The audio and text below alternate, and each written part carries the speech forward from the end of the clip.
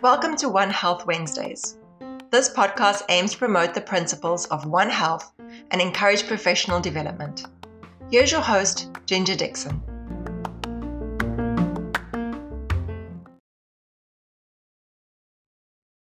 Hi, everyone. Welcome to One Health Wednesdays, a collaboration between LabOp Global and One Life Epi Solutions. I'm Ginger Dixon, and I'd like to introduce our guest today, Hayley Yaglom. Hayley, welcome to the show. Thanks for having me, Ginger. I'm really excited to be part of this podcast.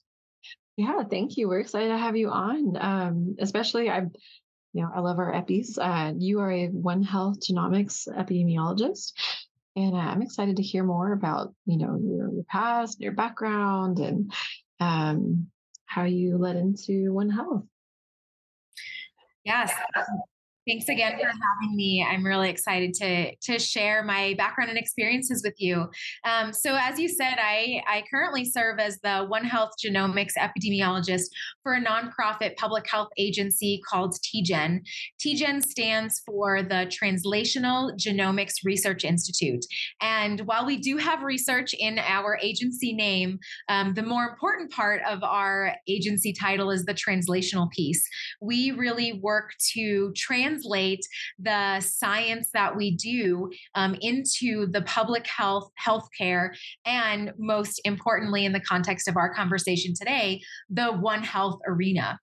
My passion for One Health it really is multifaceted. And I'm sure folks that are listening to this podcast know what One Health is. But just to bring everybody onto the same page, One Health is this dynamic idea that there is this intersect between human, animal, and environmental health. And it takes a lot of collaboration, coordination, and communication, big C's, across various disciplines and partners to really implement work across the One Health lens. So again, my passion for One Health really is multifaceted.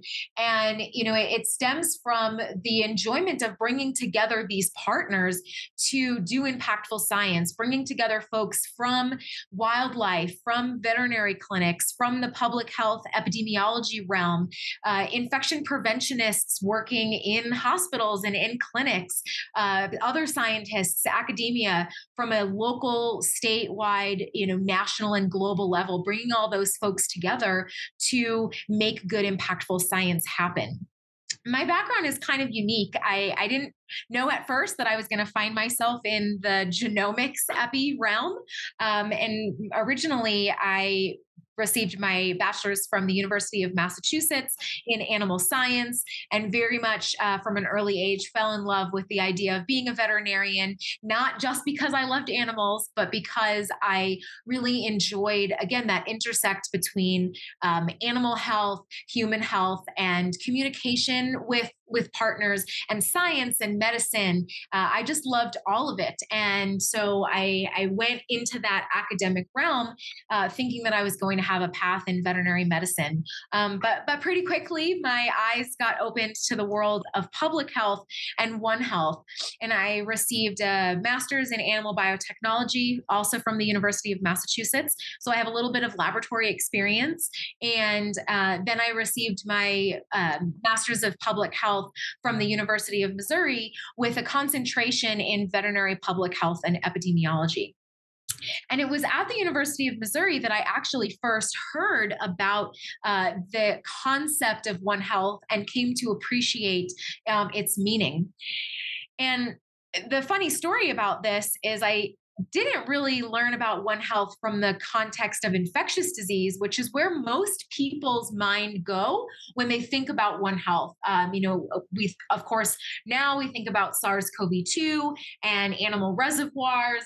We think about a lot of other diseases that are really critical for Arizona. But One Health extends into a lot of different areas, so many different areas. Climate change, and definitely emerging infectious diseases and pathogens, but also the benefits that we can get from interacting with animals.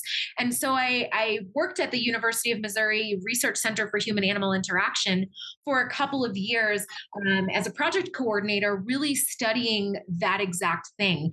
How can we leverage the human animal bond, this close connection that we have with animals around us, whether it's horses for therapeutic riding purposes, therapy dogs, or our own personal pets. How can we look at the science behind that and better understand how interacting with those animals improves our physical health, our mental and emotional health and well-being? And that was really what opened my eyes into One Health, beyond infectious diseases. But I am definitely an infectious disease person at heart.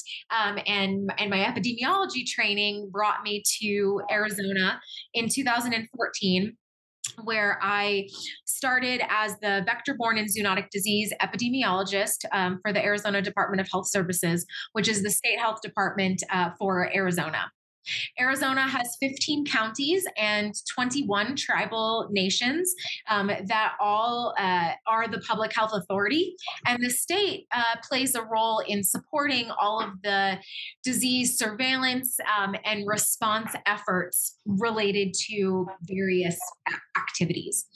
So again, my role was particularly in the vector-borne and zoonotic disease realm, which again really lends itself to One Health, or I should say One Health really lends itself to that arena.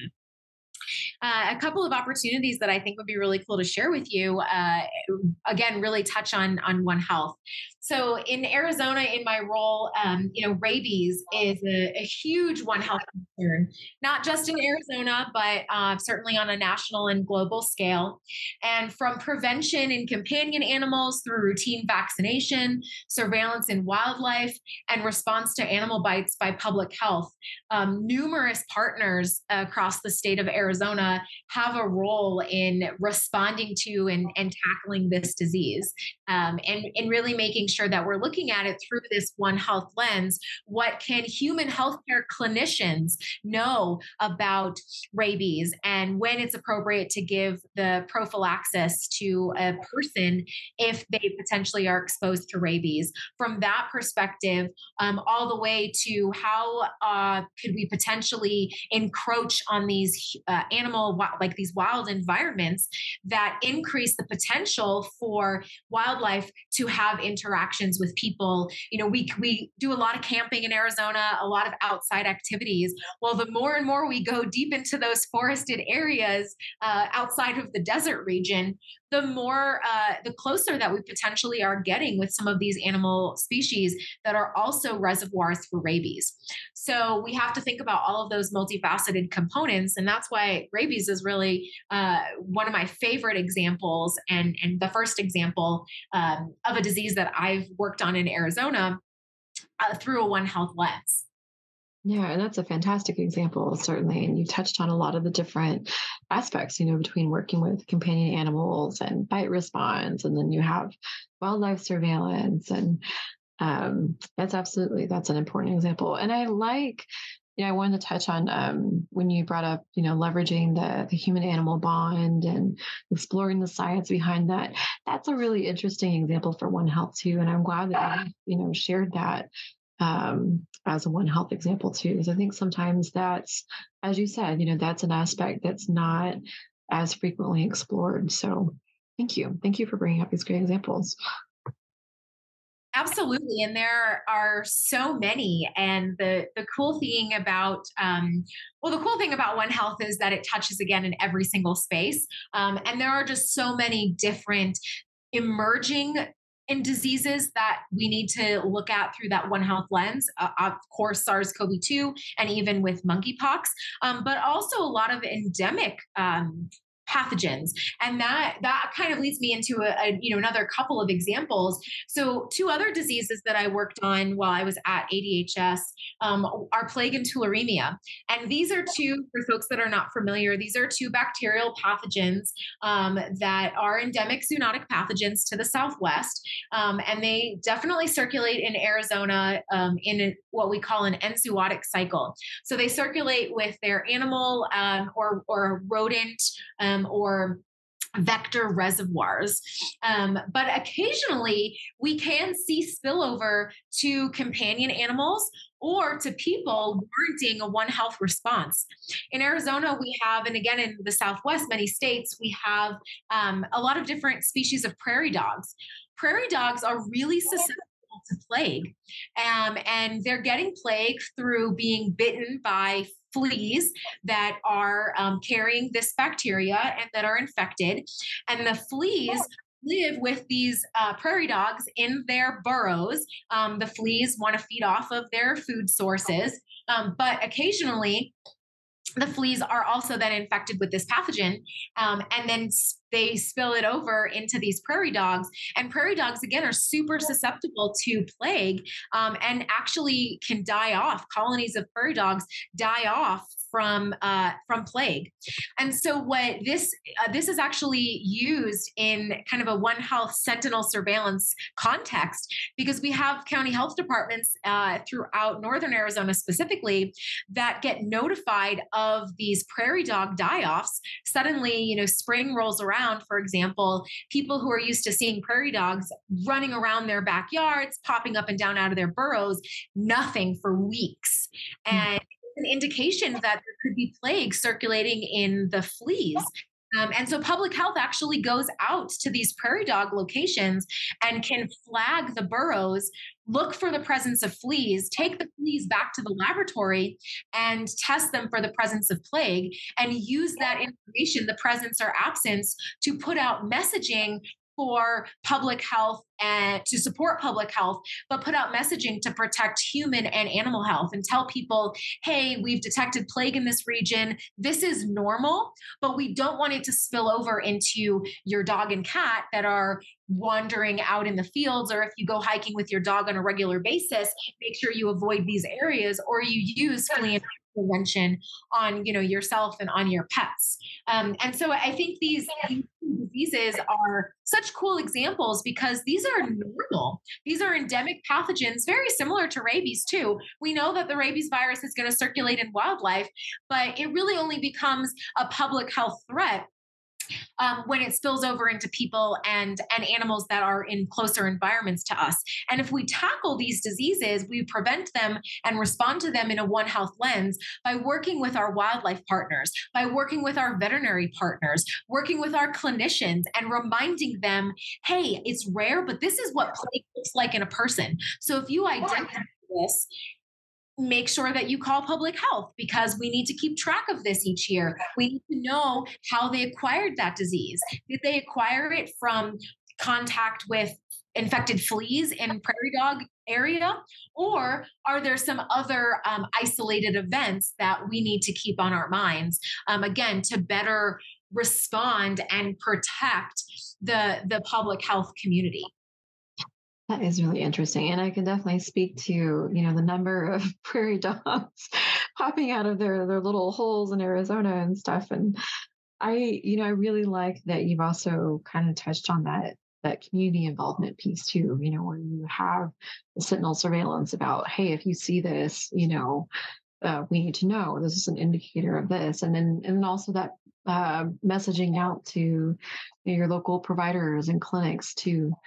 I like that you touched on that point as well. Absolutely. And it's just something really critical. And again, my passion for One Health comes from working with those partners to combat and better respond to these diseases. And we did actually have an outbreak of plague in Arizona in 2015 up in Jerome, which for folks that aren't familiar with our state, again, we have 15 counties. Jerome is this very small kind of town, a little bit up on a mountain, sort of in the center of Arizona. The population is about 300 to 400 people. So it's a very small town. It's known as a ghost town in Arizona. And there's a lot of tourists that come up there, but not a huge population. And there were several cats that were testing positive for plague several years ago. And we worked with the local mobile veterinarian that served that region and went door to door to remind people to use flea and tick prevention for their pets because there was plague circulating in that area. And it's definitely an area where we know plague is common. But the concern is when it spills over into pets, because then it can spill over into people. And we want to avoid those types of situations. The good news is that plague and tularemia, since they're bacterial infections, are treatable, but it's something that we still want to prevent. So very, very cool. And then, kind of spearheading into the less of a zoonotic realm where these diseases obviously can be spread from vectors, but oftentimes they're spilled over into animals or people from other animals. We definitely have our vector-borne diseases present in Arizona. Certainly these are also considered endemic pathogens, and we need to really respond to these from a One Health lens. One of the important diseases that we have to think about, or groups of diseases we need to think about, are mosquito-borne diseases, West Nile virus, St. Louis encephalitis. And oftentimes people don't always think about the full One Health picture when they are thinking about a disease like West Nile virus. But there's a lot of collaborative work being done across Arizona and the Southwest to understand how this virus is moving across different areas and what are the risk factors that are driving increased cases certain years. Last year in Arizona, so 2021 was the highest year for West Nile virus human cases than ever before for any state since West Nile came about in the 1999 to 2001 was when it was kind of first detected on the East Coast, and then eventually made its way into the rest of the U.S. And Arizona saw its first case in 2003. And so, last year, West Nile virus was absolutely awful, and specifically in Maricopa County. And partners were looking and continue to look in a multifaceted way as to why the cases were so much higher last year.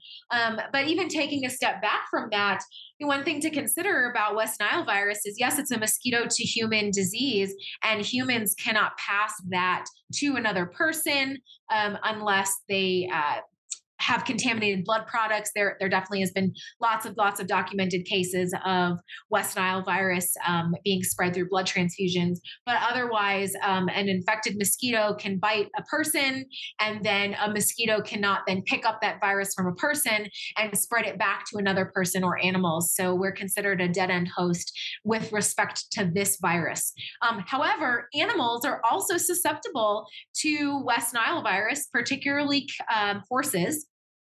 And the animal reservoir for which the virus kind of circulates with the mosquito population is birds. Birds are an amplifier, which means that they can get infected and they generate a lot of virus in their body. So naive baby new mosquitoes can bite these birds, pick up the virus, and then spread that to people or horses or other mammals. And so there's a lot of surveillance that's being done from the environmental component to better understand hotspots of West Nile virus, looking at West Nile in mosquito pools year after year. Maricopa County has one of the most robust vector control programs in the US, and they set out over 800 mosquito traps every single day of the year to trap for mosquitoes and test them for the presence of West Nile virus and other critical viruses,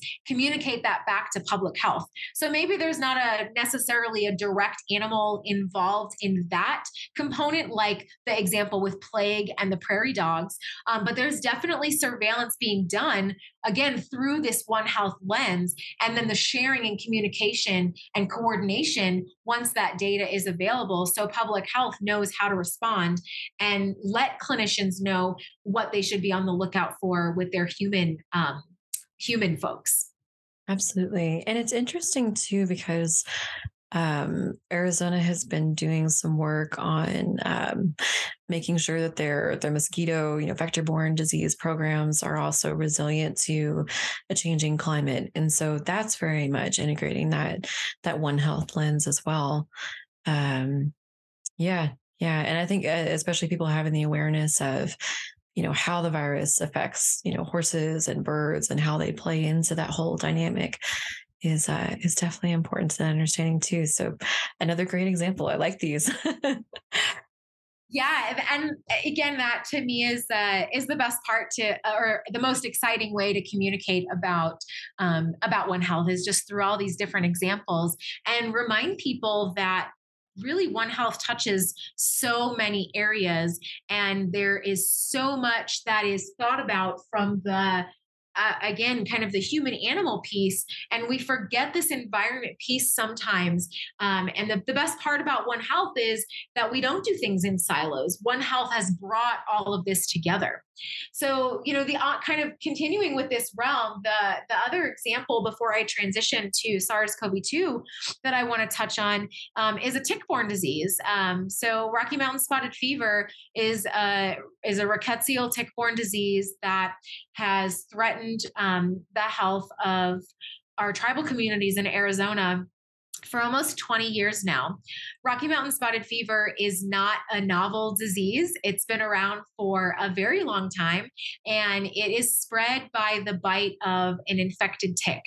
And there are a lot of different species of ticks that spread Rocky Mountain spotted fever. So again, this is a bacterial infection, different than our viral infections spread by the bite of mosquitoes. And in some parts of the US, people encounter these infected ticks through your more typical environmental interactions. So after hiking or camping or going up to the edge of your backyard that's in a wooded area, these ticks are certain species of ticks are in those types of environments. In certain kind of ecological settings, and that's how folks are acquiring these tick bites.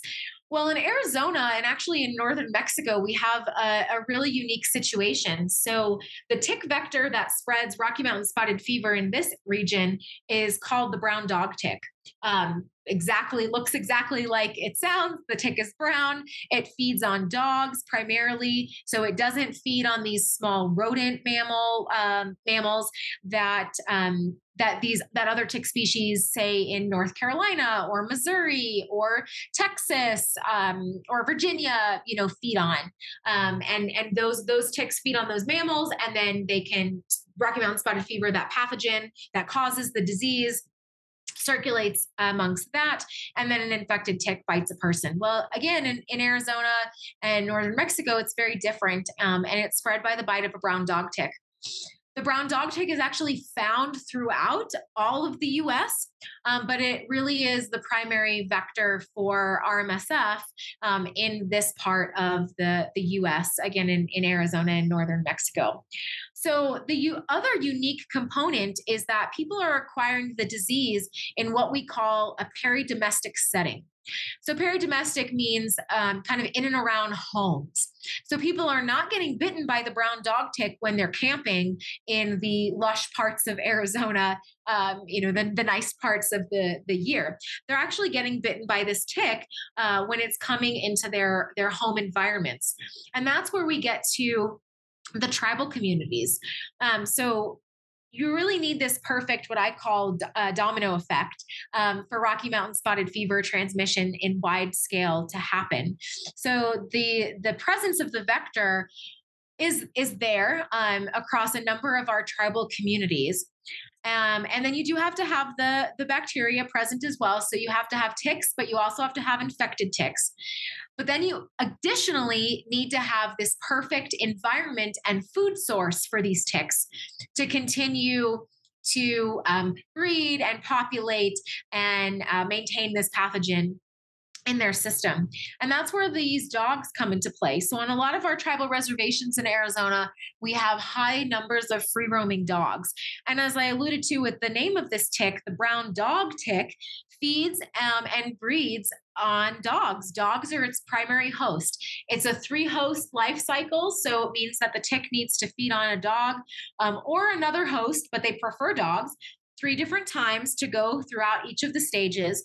And different from other species of ticks, this is a little bit of a vector lesson, but different than other species of ticks, the brown dog tick can actually spread the bacteria from a pregnant female to all of her eggs. So this pathogen can be spread transovarially, which means if you have a pregnant female, all 3,000 to 5,000 of her baby ticks that she then gives birth to will also be infected with the rickettsial pathogen. It's not like Lyme disease, where these nymphal ticks need to bite a small mammal to pick up the Borrelia bacterium.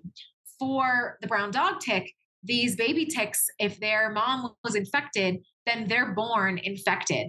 And so that's 5,000 little baby ticks that are ready to bite their next host. And so you can just maybe think about how really quickly you've got this perfect, again, domino effect, this perfect environment where you've got infected ticks, you've got dogs, which is their preferential host, to continue that life cycle. Well, the next layer of this is that these free roaming dogs are exactly that. They roam around the communities, these tribal communities. They're not quite pets as maybe most of us would have our pet dogs, where they live inside the house. We take them for walks daily. They live in a fenced backyard. These dogs are cared for, but they're free to roam around the community. Well, with the roaming comes the dispersal of these infected ticks. Well, what happens when you have a dog that is in one home environment and these dogs stay close to people's homes? So that's again where the peri-domestic nature comes into play. What happens if that dog leaves to go to another home or another part of that neighborhood? All the ticks that were potentially on that dog might be left behind, and they're looking for their next food source. So while their preferential food source is a dog, the next food source available might be a person. And these ticks are definitely known to bite people. And what has resulted from all of this is a high number of Rocky Mountain spotted fever cases acquired in our tribal communities around this home environment, particularly in young kids that like to play in the backyard or play out in the front yard with the dogs, don't always wear shoes in the summertime, potentially get bit by ticks. The ticks are really tiny. And so if there's not that hypervigilance of mom or dad to check the kids for ticks, you can absolutely have tick bites. And then the really big public health challenge with this disease is that it can be deadly if not treated with doxycycline within the first couple of days of illness. So let me wrap that all up and put the One Health spin on that. Rocky Mountain spotted fever is absolutely another disease that we respond to in Arizona through this One Health lens. And hopefully by telling you about the epidemiology and the ecology of Rocky Mountain spotted fever, you can already elucidate why we have to respond to RMSF through this lens. We've got the environmental and vector component, i.e. the ticks. We have the ticks that live in this peri-domestic environment in and around people's homes, feeding and breeding on dogs. There you go. We have dogs. You've got the animal component. And then we wrap up with the human health component of One Health, because this is a public health threat. And we need to make sure that we know how to protect the people that are at risk and communicate to the healthcare community. So how do we respond to this in Arizona? Well, we have these Rocky Mountain spotted fever campaigns that have existed for many years. And it takes a village for sure to put these on. But it looks like a door to door campaign where you have individuals that are providing A, education to the homeowners, B, an environmental health specialist that is putting tick spray or some type of safe pesticide, safe for people and kids and the dogs, around the home environment to kill and prevent these ticks from coming into that area. And then you've got other individuals from public health and animal control that are putting tick collars on the dogs and checking the dogs for ticks, as well as veterinary staff that are providing veterinary care for these dogs, vaccinations to keep them healthy overall, and spay and neuter programs to decrease the likelihood of these dogs wanting to roam from neighborhood to neighborhood.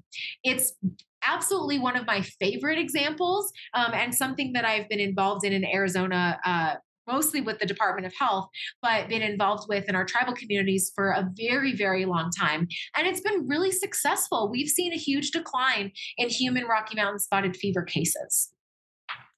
That's fantastic. And I like that you've talked about how this is very much an example of a One Health interdisciplinary response. A lot of times we talk about, the One Health surveillance part of things, but it's kind of an all hands on deck to make a really effective holistic response. That's amazing. Absolutely. And, those are a lot of different examples.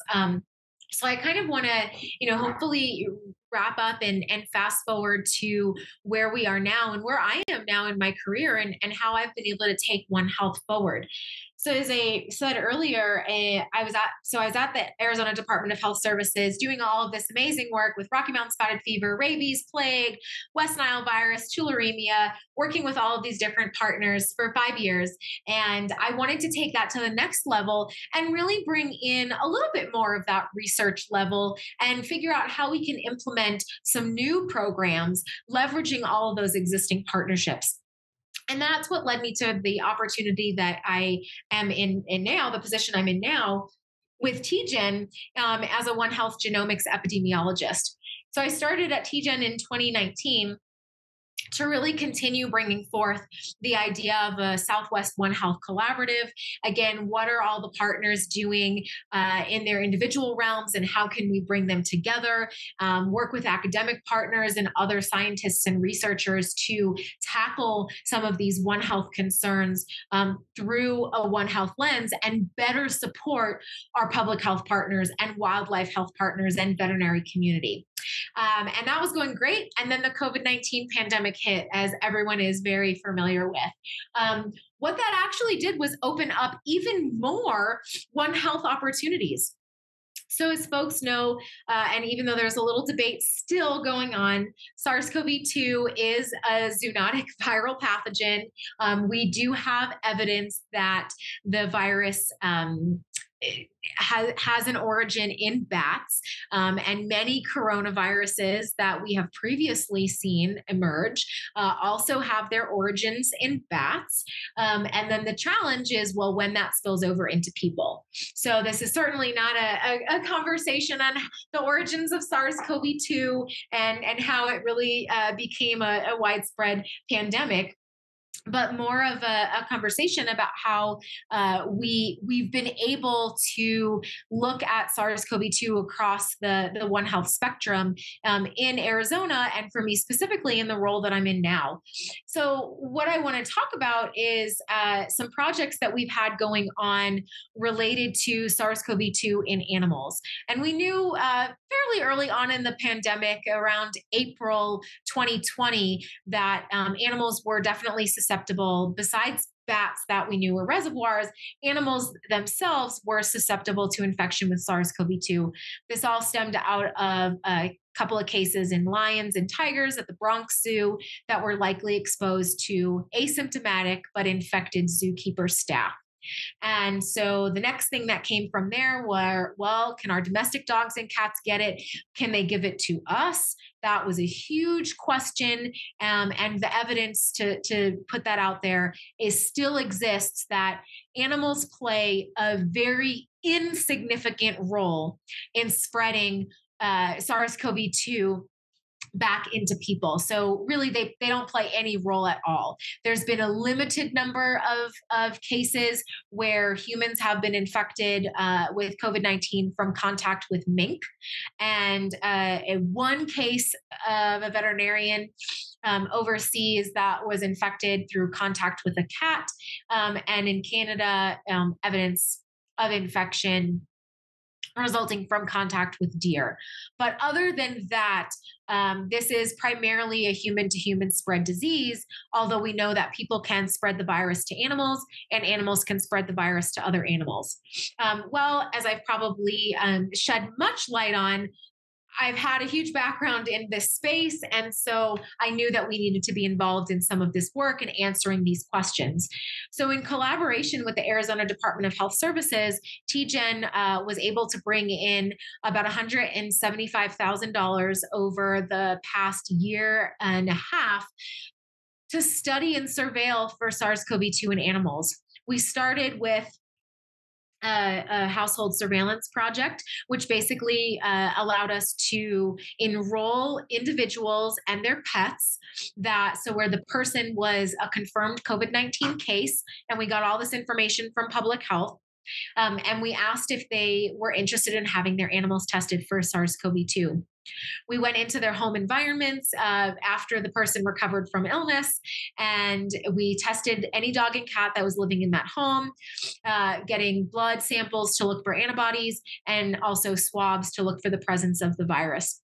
We were able to, over the course of about 10 months, go to 55 different homes across Arizona, across several of our counties, and sample 130 unique animals. And again, these were primarily dogs and cats. We knew that the dogs and cats had known exposure, but what we wanted to characterize was what were the dynamics around these animals potentially getting exposed to the virus and testing positive. Were people who were quarantining at home, kind of goes back to the human-animal bond conversation.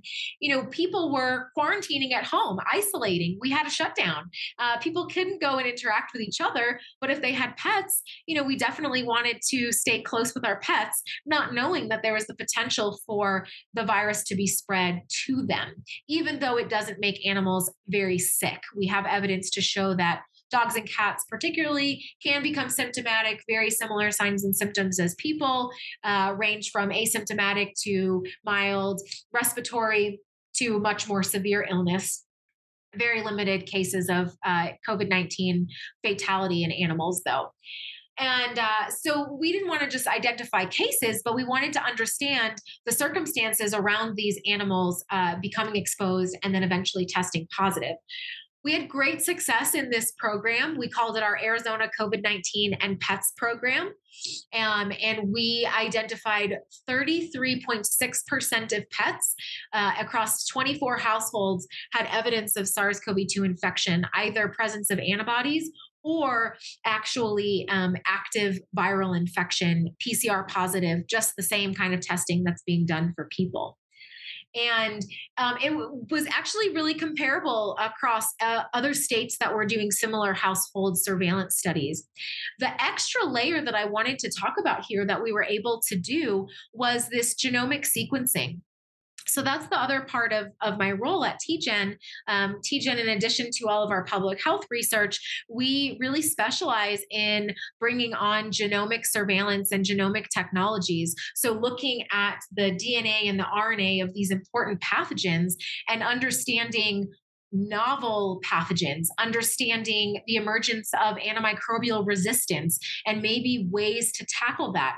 Also characterizing strains or variants.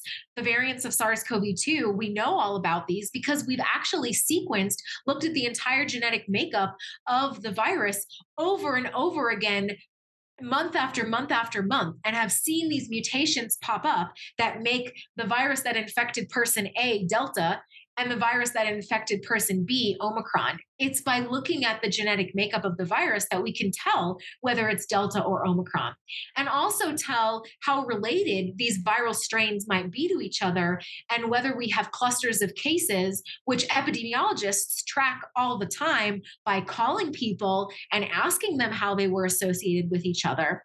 Now we use the genomic data to actually tell us that automatically, kind of like a family tree. You're going to be more closely related to your brother and sister than you are to your second cousin, but you'll all end up on somewhat of the same family tree because your ancestors are the same. So we can apply the exact same thing to pathogen genomics.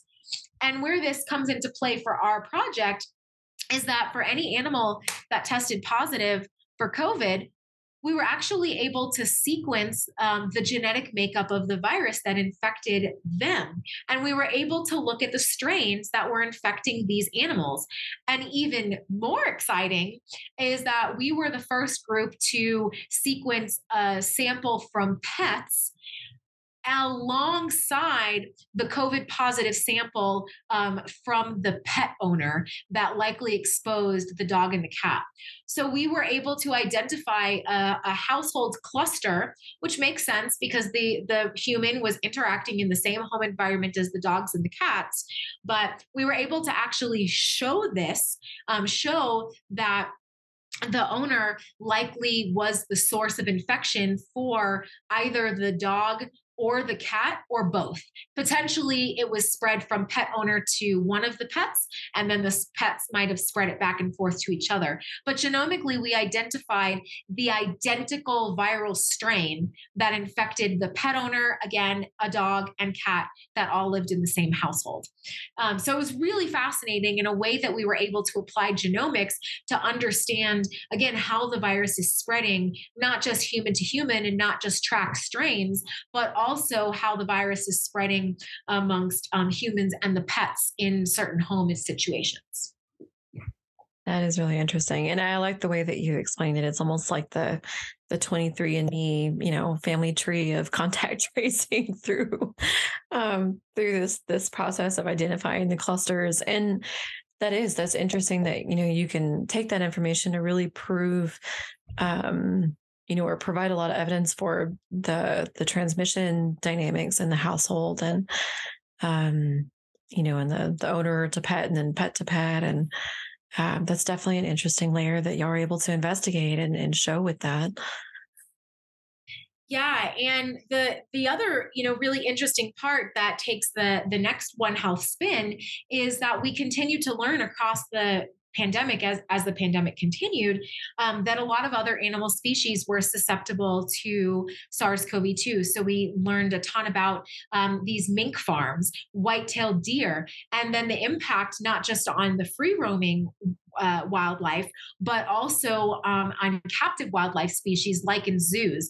And for Arizona, that was a group of folks that we had not worked as closely with as we had with other partners like our Arizona Game and Fish Department or USDA Wildlife Services folks that are doing routine rabies surveillance and all of those different components, or companion animal vet communities or animal agriculture entities like the Arizona Department of Agriculture and State Veterinarian. We didn't really work a ton with zoos previously, but we learned pretty quickly throughout the pandemic how important it was to also build up surveillance programs at these agencies, because this is an environment where potentially you do have a lot of exposure, not zoonotic exposure of an animal potentially infecting a person, but the spill back of a person being infected with whatever, and then spilling that back over or in potentially exposing an animal. And we need to remember that's kind of another One Health layer to that.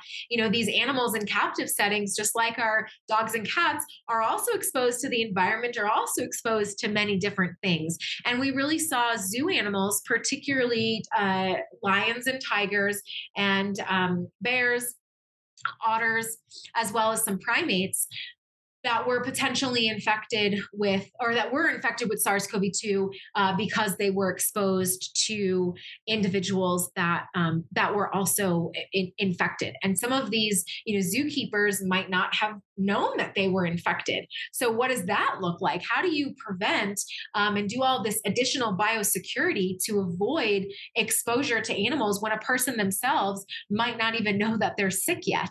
As SARS-CoV-2 has added this other layer.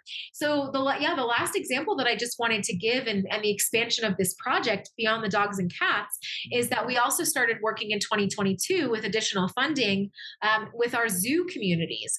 And we did conduct surveillance in a couple of zoos in Arizona for SARS-CoV-2 in these animals. We asked zoos about their biosecurity programs, what type of contact the staff even has with the animals, how they restricted the public from interacting with animals. And of course, you don't necessarily interact with animals when you go to a zoo, but some enclosures you can get fairly close. We know, the 6 feet rule. Sometimes you can be within 6 feet of an animal enclosure, and then a kid sneezes or puts goopy fingers on a bar, not thinking about it, even though the animal is way down in their little habitat. It's all possible mechanisms for how the diseases and these microbes can be shared in this environment and spread. So we wanted to tackle those questions, and we worked with one of our zoos in southern Arizona, particularly to do surveillance. And we were actually we did actually identify SARS-CoV-2 in a squirrel monkey that was likely exposed from a zookeeper that eventually had tested positive for the virus. And what resulted from that was this really amazing One Health collaboration where folks from public health, myself and folks at TGen who did the testing, folks at the zoo, national partners who've been monitoring this situation in wildlife and captive wildlife species in general, all came together to understand how this squirrel monkey potentially got infected, make recommendations for the zoo on how they can prevent this, or just look at what their protocols are so that they know if they're doing something right, or if there's something that they can change to really prevent this in the future. Or maybe this was just an unfortunate one-time incident. And so that work is ongoing. Our wildlife work is ongoing. Our companion animal work is ongoing. And SARS-CoV-2 is the example. The reason I wanted to give this example is because it's an emerging pathogen. And so much of what we have done to understand SARS-CoV-2 has been through this One Health lens. Understanding, yes, what it's doing in the human population, how it's spreading, vaccinations, all of those components, but making sure we address the animal health piece and making sure we're addressing the environmental piece, even extending into wastewater surveillance, which is a whole other topic that can be talked about probably on another One Health Wednesday. But it's just an example of how we can really bring those 3 components together to address this virus, which has surprised us every single time. Absolutely, absolutely, and I think as you said that the SARS-CoV-2 really brought out a lot more work and thinking about things through this One Health lens. And I'm really grateful that, you've touched on and worked in this advocacy in, infection prevention and control for animal health too, because I think One Health is a two-way street. We a lot of times, like you said, we talk about zoonotic disease from animals to humans, but I think it's also really important that we protect, the spill back, back into animals, and especially these really vulnerable animals and these, kind of stuck in enclosures. Like they're very much a captive audience to what's brought to them, and so that's really cool that you talked about that dynamic as well. And and then wastewater surveillance. Yes, it's a whole nother, it's a really, really interesting field and certainly warrants, its own episode in and of itself.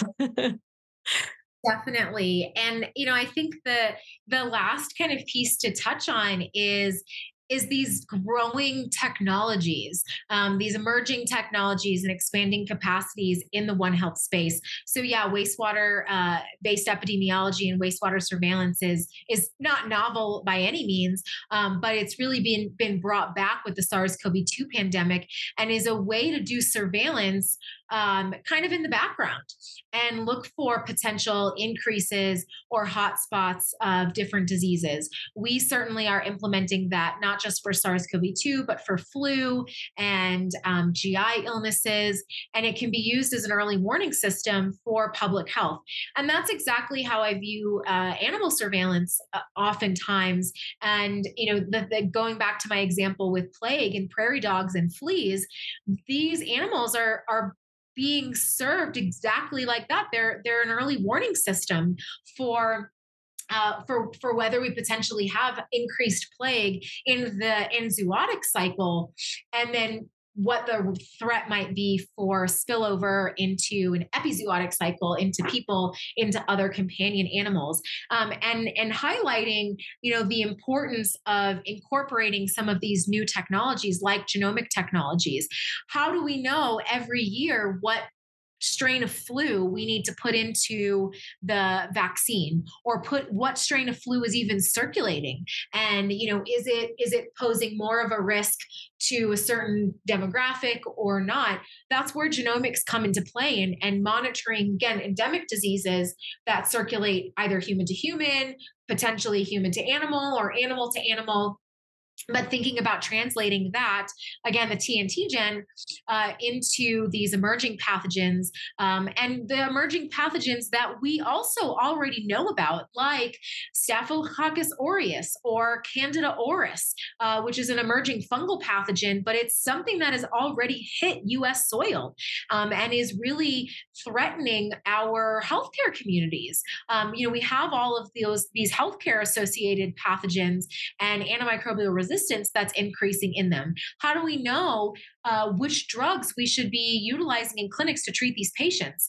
Well, we can be using genomic technology and specialized assays, basically specialized tests, to identify those infections in people that do have antimicrobial resistance, and then look at, well, where could that antimicrobial resistance be coming from? Is it coming from the prescription level of in the human health population?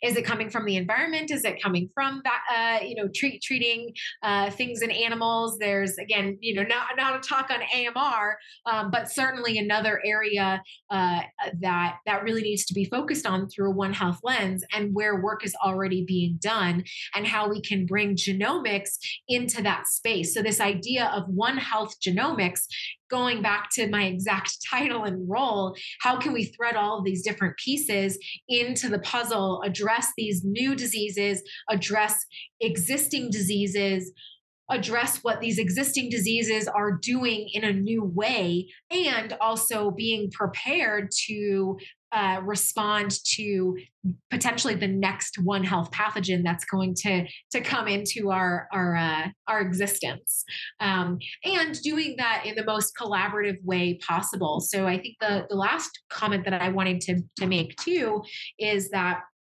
we're really trying to build what we call this Southwest One Health Collaborative, and really that includes having this vision to apply a next generation approach of collaborative research, technology, policy, practice, through this One Health strategy to best address critical human, animal, and environmental threats at the local and statewide and national level, bringing in all of these partners and tackling things like pathogens in the community and the environment, looking at population health through genomic surveillance efforts, again, antibiotic resistance and healthcare associated infections, maybe developing new diagnostic tools for human health and animal health, and translating that into those practices where it's most useful. Also, the microbiome of the human and built natural environments, and then lastly, microbial evolution, pathogen dispersal, kind of like with Rocky Mountain spotted fever and emerging infections, and doing that all in the most collaborative way possible so that we can be prepared on a regular basis to tackle what our current threats are and be ready to tackle what the future threats might be. Absolutely. Absolutely. And I'm really intrigued by this, the microbial evolution and pathogen dispersal, when you're talking about genomic epidemiology. And I would definitely, if we're going to have to bring you on for round two. We've got to, well, yeah, definitely. Cause I'd love to hear more about, those dynamics. And you've touched on some really interesting pieces about with AMR, identifying the source and, where that resistance is coming from. Just really fascinating work that you're doing. And I appreciate you sharing so much with us, both at the high level and then really getting into the detail with these examples and, what you're working on and what's coming, our sort of our next generation progressing technology and types of surveillance. And I would love to hear if you'd like to share, some advice or some interesting areas of research and translation for people who are, earlier in their career, or maybe transitioning into more of this One Health field. Yeah, thanks for the opportunity to comment on that really briefly. So, I think the biggest piece of advice that I have for folks, whether you're in the One Health space or not yet, is follow your passion and remember your skill set and what really introduced you to these, concepts and disciplines that just fuel your fire in the most positive way possible.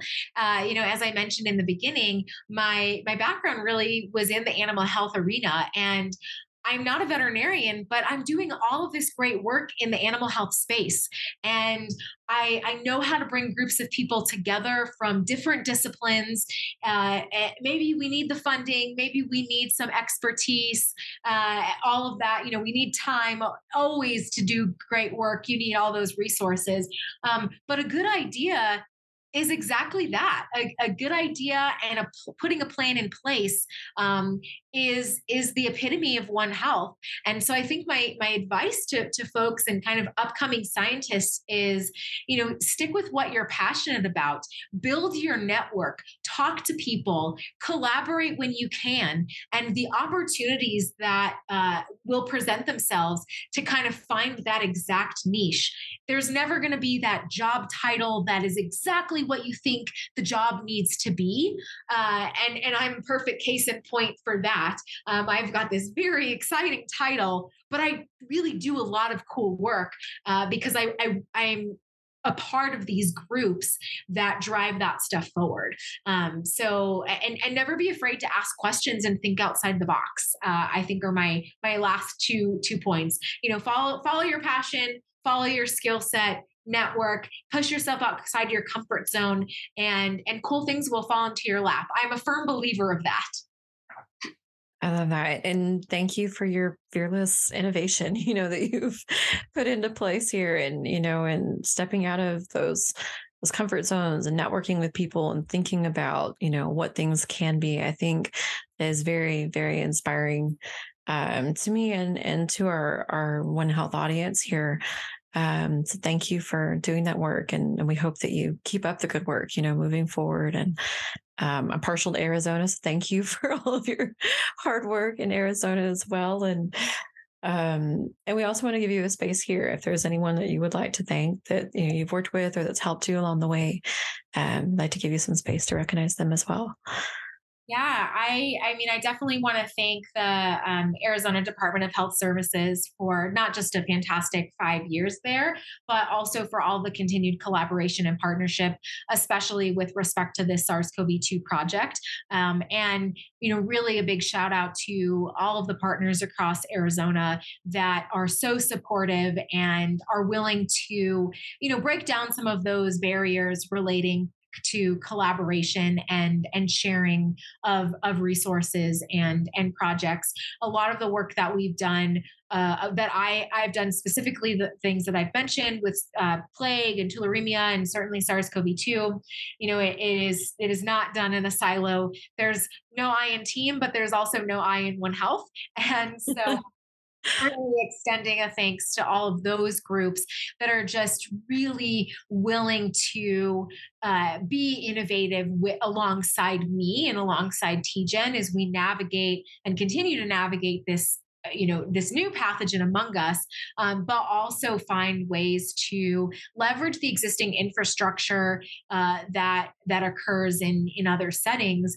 to respond to what's already around us, or again respond to that next piece. So yeah, it just to no one specific person, but all of those groups that just continue to provide a huge level of support in the varying One Health work that happens. That's fantastic. And I want to thank you again for joining us. And we want to wish you luck on your One Health adventure and continuing to do this great work. Thank you so much, Ginger. Yeah, for having me. It's been an absolute pleasure to share all of this stuff. As you can tell, it gets me really, really excited to communicate all of it and to just put the good work out there. But I do really appreciate you having me and hosting this, and am happy to share my contact information if any folks have questions about the stuff that I mentioned on this podcast. And a huge supporter of One Health Wednesdays. So thank you is really the last piece for me. That's wonderful. And yes, and thank you for offering to share your contact information. We'll put a link in the podcast description so people can reach out to ask questions and collaborate further. Excellent. Thanks.